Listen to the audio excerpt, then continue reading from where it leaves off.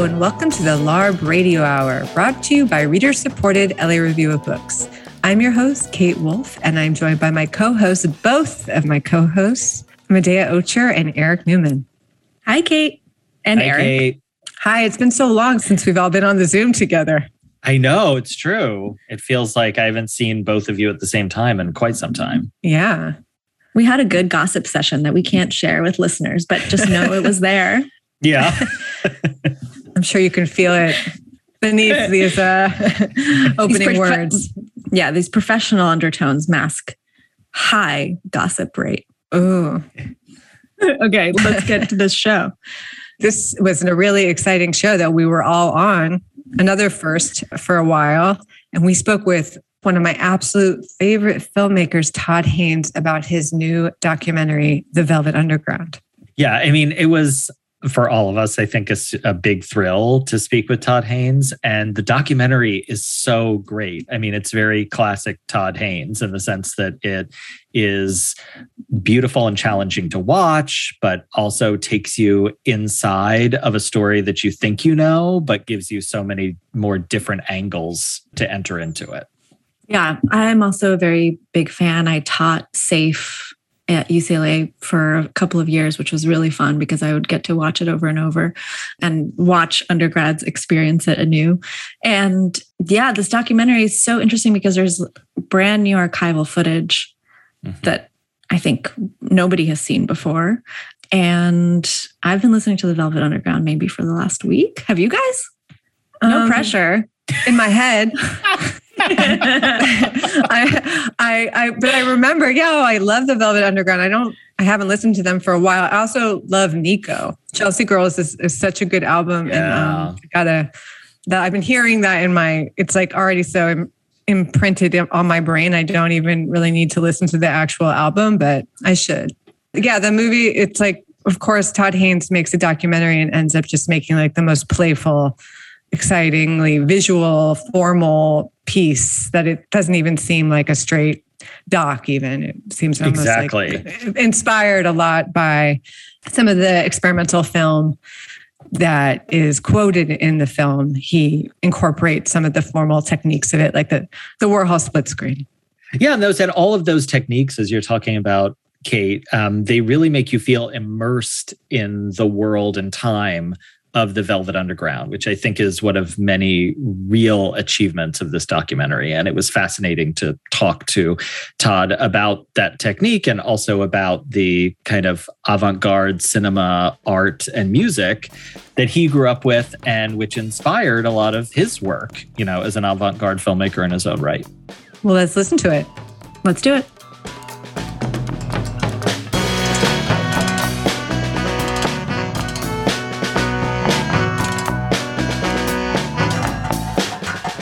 We're thrilled to be speaking today with the director Todd Haynes. His films include well-loved and critically lauded modern classics such as Superstar, Safe, Far From Heaven, I'm Not There, and Carol.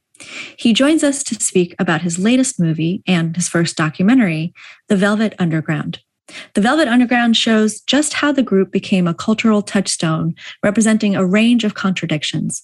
The band is both of their time, yet timeless, rooted in high art and underground culture. The film features in-depth interviews with the key artistic players of the 1960s, combined with a treasure trove of never-before-seen performances and a rich collection of recordings, Warhol films, and other experimental art that creates an immersive experience into what founding Velvet Underground member John Cale describes as the band's creative ethos, how to be elegant and how to be brutal. Welcome to the show, Todd. Thanks. Your new film, The Velvet Underground, is a beautiful and often dreamlike documentary that kind of moves between all the major players in the band with like really great archival. So I wanted to start off by asking you what attracted you to the project from kind of a filmmaking or a storytelling perspective, and then also to ask you a little bit about any of the challenges that you had in terms of bringing this like really rich story to the screen. What attracted me, obviously, was first and foremost the music. The band that meant so much to my own sort of creative origins and upbringing or coming of age, I guess. But what attracted me to doing it as a documentary, some people say, why wouldn't you have considered doing it as a dramatic movie or something, is exactly what the limitations were, which were anything but limiting, because this is a band that doesn't exist in any of the traditional, visual formats that we expect in rock concert footage or promotional footage or all those kinds of things. They exist in the films of Andy Warhol. They exist within the cinema and the artistic culture of New York City at this specific time and place.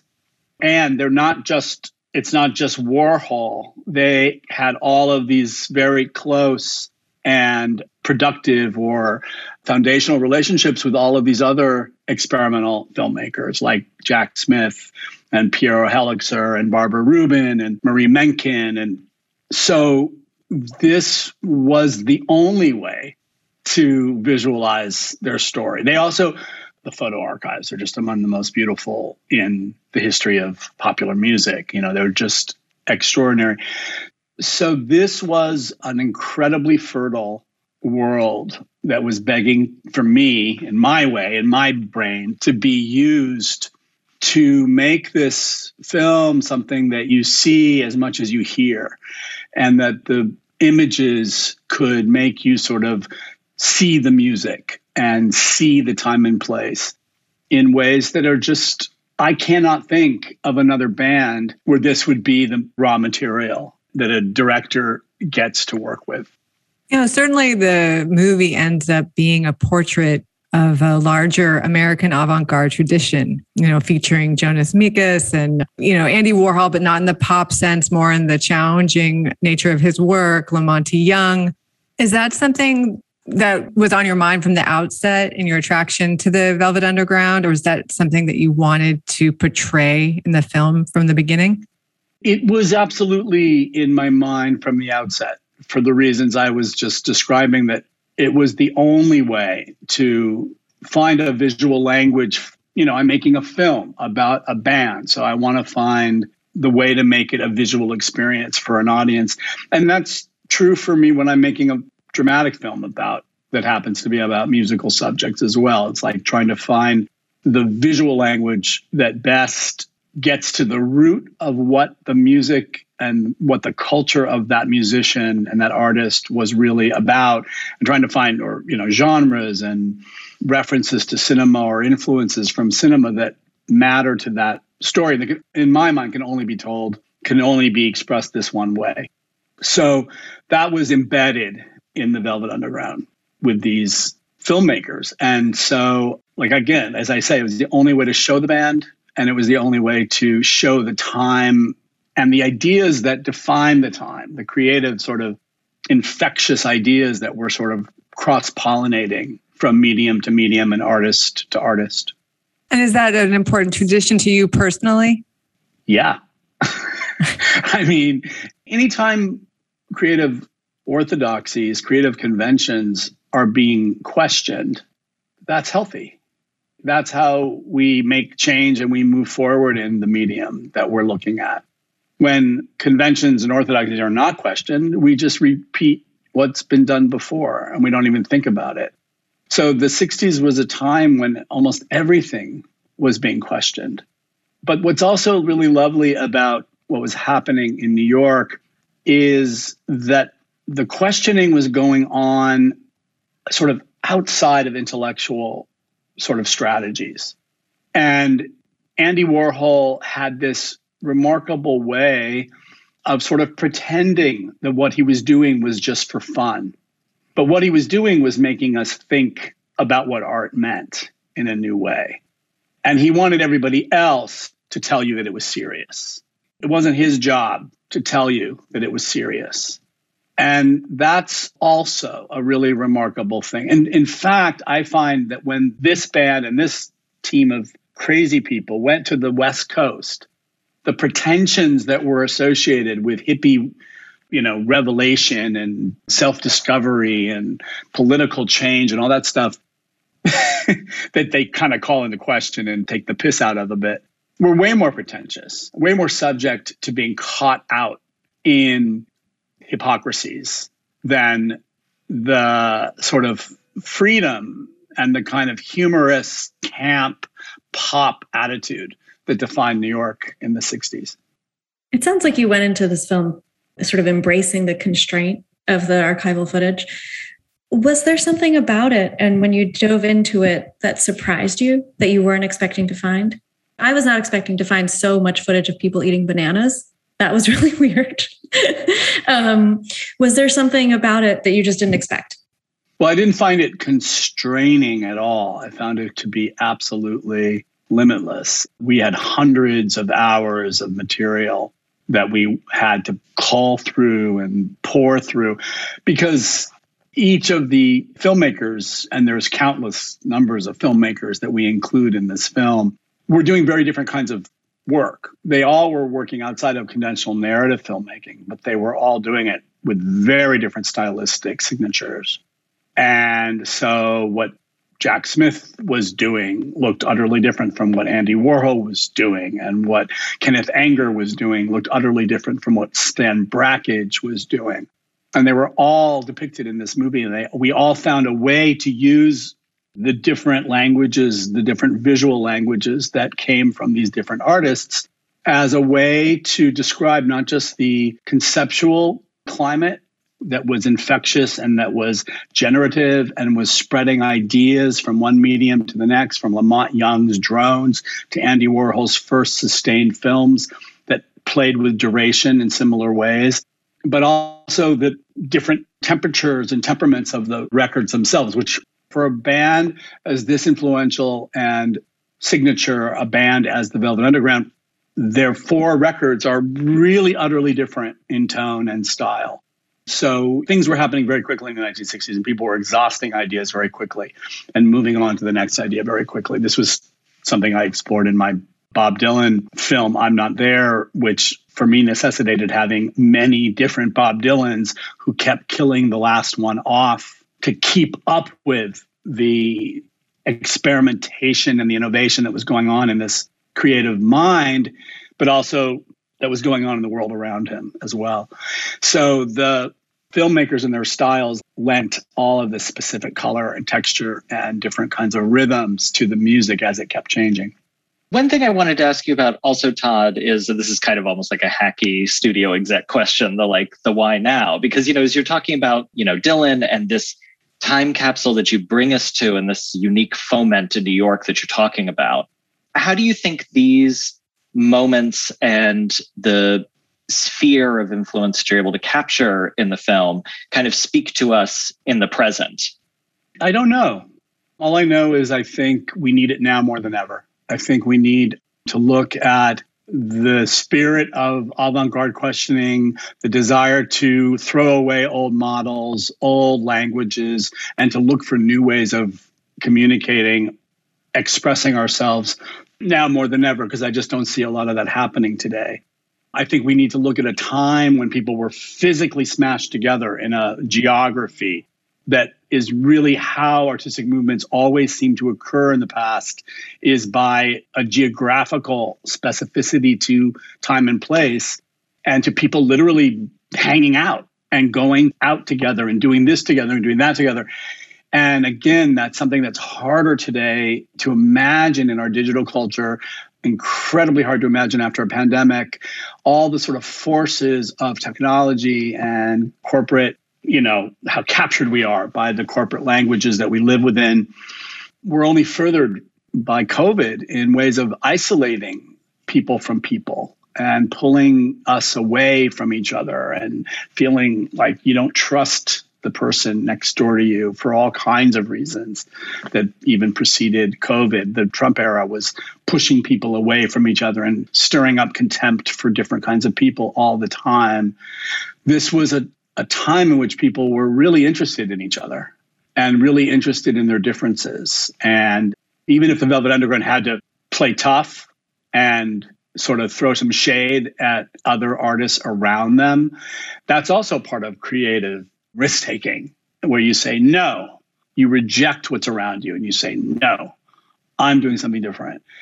And I think even that rejection is important from a creative standpoint, where you resist the pull for being famous or being liked or being accepted or something. You take a risk about being like everybody else.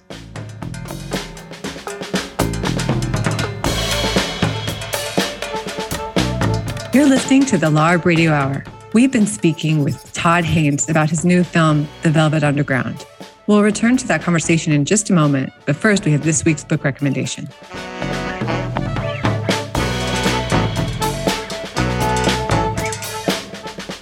I'm so happy to have Kelefa Sanneh back on the line with us today. His new book is called Major Labels, A History of Popular Music in 7 Genres. And he's here to give us a book recommendation. It's true, I am. Hi, Kate. Good to be back with you. So I'm going to recommend one of my favorite works of music criticism, which is I'm with the Band, Confessions of a Groupie. It's a 1987 memoir by Pamela Des Barres, who spent lots of time kind of hanging out in the Los Angeles scene as rock star culture as we know it was just starting to emerge. And, you know, when this book was published in 1987, it's like the height of the hair metal moment. And people, I think, you know, liked it. It was a bestseller. It was a big hit. But I think people thought of it as like kind of a fun, fluffy book. But it's really smart. And it's a really intelligent and really acute description of what rock stardom is and how it works and what this aura is that rock musicians have around them. And rock stardom ends up being so central to rock and roll music. And rock stardom, as she defines it, didn't really exist in the same way in the 60s. And the idea that really becomes dominant in the 70s, that rock stardom is a thing and it has to do with debauchery and excitement and danger and sex and all these things that end up becoming central to the way we think about rock and roll. It sometimes seems that rock star as an idea is going to outlive rock and roll as a genre, right? You have hip hop songs about rock star, right? And you have, you know, corporate executives and athletes described as rock stars. And she really gets something right, I think, about how the music created this mythology around itself, for better and for worse, and how this mythology ended up kind of swallowing the genre and sort of swallowing culture whole, and how it could be inspiring, it could be exploitative. She's actually really clear-eyed about the transactional nature of her relationship with a lot of these musicians, what she was getting out of it, what they were getting out of it. It's a really fascinating and also fun book that kind of takes you back to a moment that in some ways is similar to our current moment and in some ways is a totally different world. And how did you first come to the book? I think I've read it probably sometime in the 90s and enjoyed it. And then when I was writing my own book and was looking to think about the ways in which people thought about rock and roll in the 60s and 70s, I came back to it and I was kind of blown away because she intersperses her 1987 view of what was happening with her diary entries. So you can kind of watch her going from this kid watching rock and roll on TV to this young woman hanging out at the clubs and meeting these people that she was watching on TV only a few years before. And so it creates this feeling that a lot of great books do of getting just like sucked into this world. And you can feel this almost this sense of acceleration as she goes from being a fan to being like in the movie, as it were, that she'd been reading about. Great book. Can you tell us the title and the author one more time? Sure. It's called I'm with the Band, Confessions of a Groupie. It's a memoir that was first published in 1987 by Pamela Des Barres. Thanks so much, Kelefa. We've been speaking with Kelefa Sanneh. His new book is Major Labels, A History of Popular Music in 7 Genres.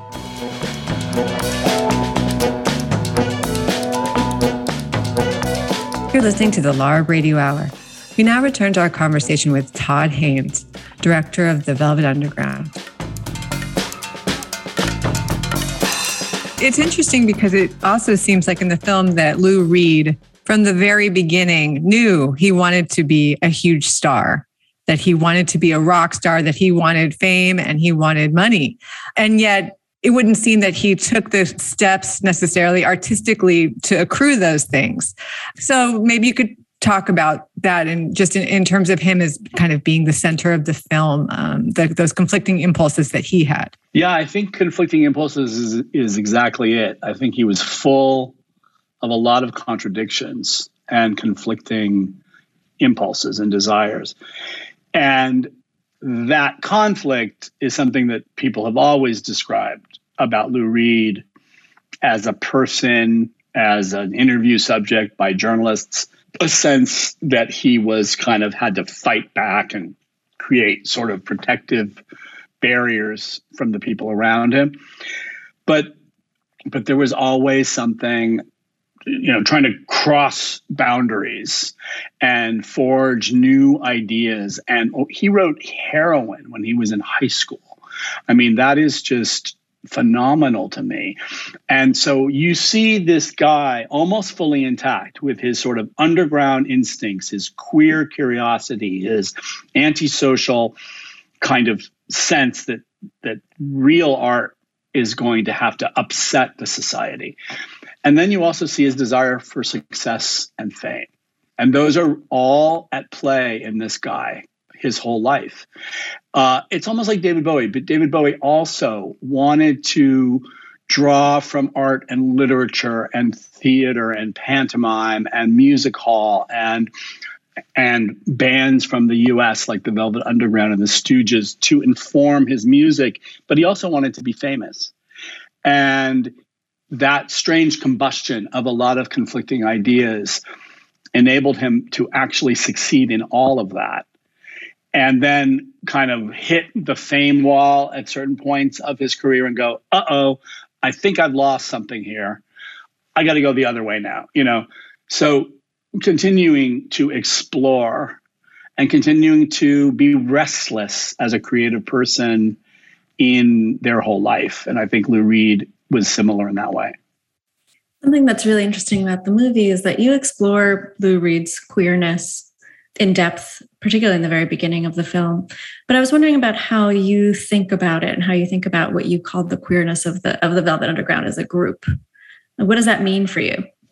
What it means for me is that it embodied a larger sort of aesthetic outlook and sort of cultural attitude with regard to heteronormativity or definitely other aspects of the counterculture, which is what they sort of confronted when they went to the West Coast and found the hippie culture, which wasn't just in the West Coast, it was all over the country, was probably a much more familiar manifestation of 60s, alternative cultures.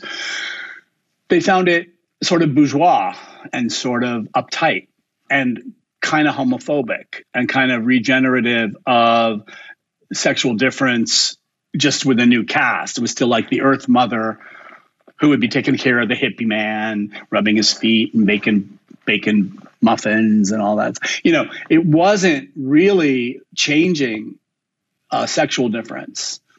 And it wasn't really looking at feelings of conflict that people might have within themselves that get manifest in all kinds of different ways of exploring things that don't always make you feel good. The Velvet Underground risked delving into subject matter and I think frailty and also, to a large degree, and I think this continued with glam rock and punk rock, they were sort of deconstructing masculinity itself and looking at ways that masculine models were vulnerable and not connected to power inherently, and or rejecting power as a model for how to express yourself as a man. And I think that all of that was just not what was being explored in all of the amazing stuff that was new in the 1960s. This still was different, and this still scared people, remained in the margins for a long time. As you get towards the end of the documentary, you naturally will talk about the dissolution of the band. And as you're talking about, the stuff that you were saying with regard to queerness, and so much of this documentary is about drones, duration, time, film, all of that. Do you see that dissolution as inevitable, right? In order to keep the same charge of risk taking that you're talking about is so vital. Do you see that their breakup was inevitable, or could it have gone a different way? No, I sort of do. I think Danny Field talks about that as well, that this was an unsustainable moment. It's what made it all the more special, all the more risky, all the more sort of hang off the precipice, really going somewhere boldly that no one had gone before, but not something that could be packaged and repeated. And even the volatility that they felt toward the world around them was ultimately going to invade their cocoon and be felt between the two creative sort of founders of the band, John Cale and Lou Reed. And that was ultimately going to force confrontation and an end to this experiment. But that's okay. These things that then become all the more precious because they risked what they did, but they were on uncertain ground and they were, forging new territory, but it was not stable. There's a poster that you show at one point with a quote from Andy Warhol that says, the Velvet Underground is so underground, they'll give you the bends, which I loved to see. And it's interesting, this idea of them being so underground, being so avant-garde, and that's kind of a selling point. And then their, eventual assimilation by the mainstream, or just becoming a popular band who's still like listening to them. It's still challenging their music. And I wonder if you see any parallel between your own trajectory as a filmmaker, that you began in kind of a lo-fi mode, and now, you're given license to make these larger budget films, but you have been very uncompromising in the way you approach more mainstream work. Well, yeah. I mean, of course, I think the Velvet Underground become a model for a lot of artists and an example for trying not to compromise and trying to really stick to your vision.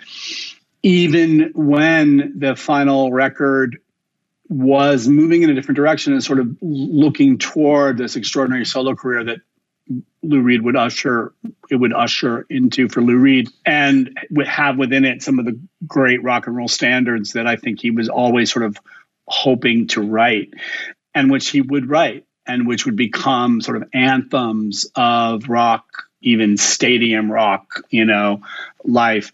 It's interesting, though, that Lou Reed, with all his success and all his ability to tap into larger, less dangerous kind of themes, never really maintained superstardom.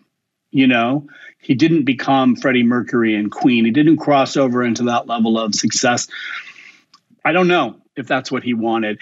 I feel like I've gained a lot of credibility and respect as a filmmaker, and I get to do what I want to do each time. Every time it's still a struggle, but I've also never really achieved massive commercial success either.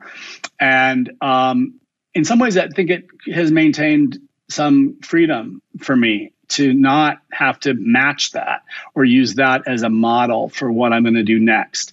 My films have had an interesting thing about my films too, and maybe you could even say this about some of these artists, is they've attracted different audiences film by film. And the audience for Carol is not necessarily the same audience for Velvet Goldmine, is not necessarily the same audience for Safe. Or for Poison, my first feature when I was sort of initiated in the culture of the new queer cinema movement. I like that. That's cool to me. That in a way, I know cineasts see a through line in my work, but other audiences and audiences for Dark Waters were quite different from some of my other films. I don't mind. I think that's been an interesting, not necessarily planned for, but an interesting result of the films I've made. I wonder how you felt while watching all that archival footage and how you'd like the audience to come away feeling. I'm hearing you say there's different audiences for some of these different films. There's a lot of it that inspires joy and pleasure. And some of it inspires that's sort of mournful that we've lost something. And so I wonder how you felt and how you'd like the audience to feel as they leave a theater or shut their computer down, whatever it is. Well, we felt a continual state, me and my editors, who I worked with so closely on this, I was cutting, they were cutting. I haven't had my hands on a movie quite like this in so many years. It was such a pleasurable part of the process. I think we felt unbelievably inspired by what we were seeing, and that we felt like we were putting it into a context and into a narrative form around a very well-loved band that was also going to serve to sort of preserve and contextualize this work, this cinema, for audiences, and that they would find access to it, but it could be in a sensual, visceral, fun manner that wasn't academic or didn't intimidate or make you feel like, oh my God, an experimental film is going to be really long and boring or something. But driven by the music, we could enter into the joy and the experimentation that was so indicative of the time, but also served to expose people to these films and these images. And, when the masters started to come in of the films based after we had been working with our temp versions of the material, we were just dazzled by the beauty of it and the richness of it. And so it looks like nothing else, this movie, because of these artists, because of these filmmakers. So I feel so indebted to them, so incredibly humbled to have been able to use their work within my work and provide a platform for people to enjoy this and be exposed to this. Oh, Todd Haynes, thank you so much for speaking with us today. Thanks, you guys. It was a pleasure. We've been speaking with Todd Haynes about his film, The Velvet Underground. Thanks for listening to the LARB Radio Hour.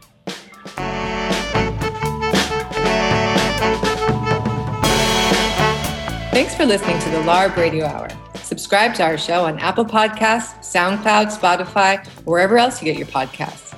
If you like the show, please rate us on Apple Podcasts to help us get the word out, and we'd love to hear from you. The producers of the LARB Radio Hour are Medea Ocher, Kate Wolf, and Eric Newman. Our executive producer is Alan Minsky. Our sound engineer is William Broughton. Editorial production by Jake Levins. Our intro music was written and performed by Imogene Teasley Blodden.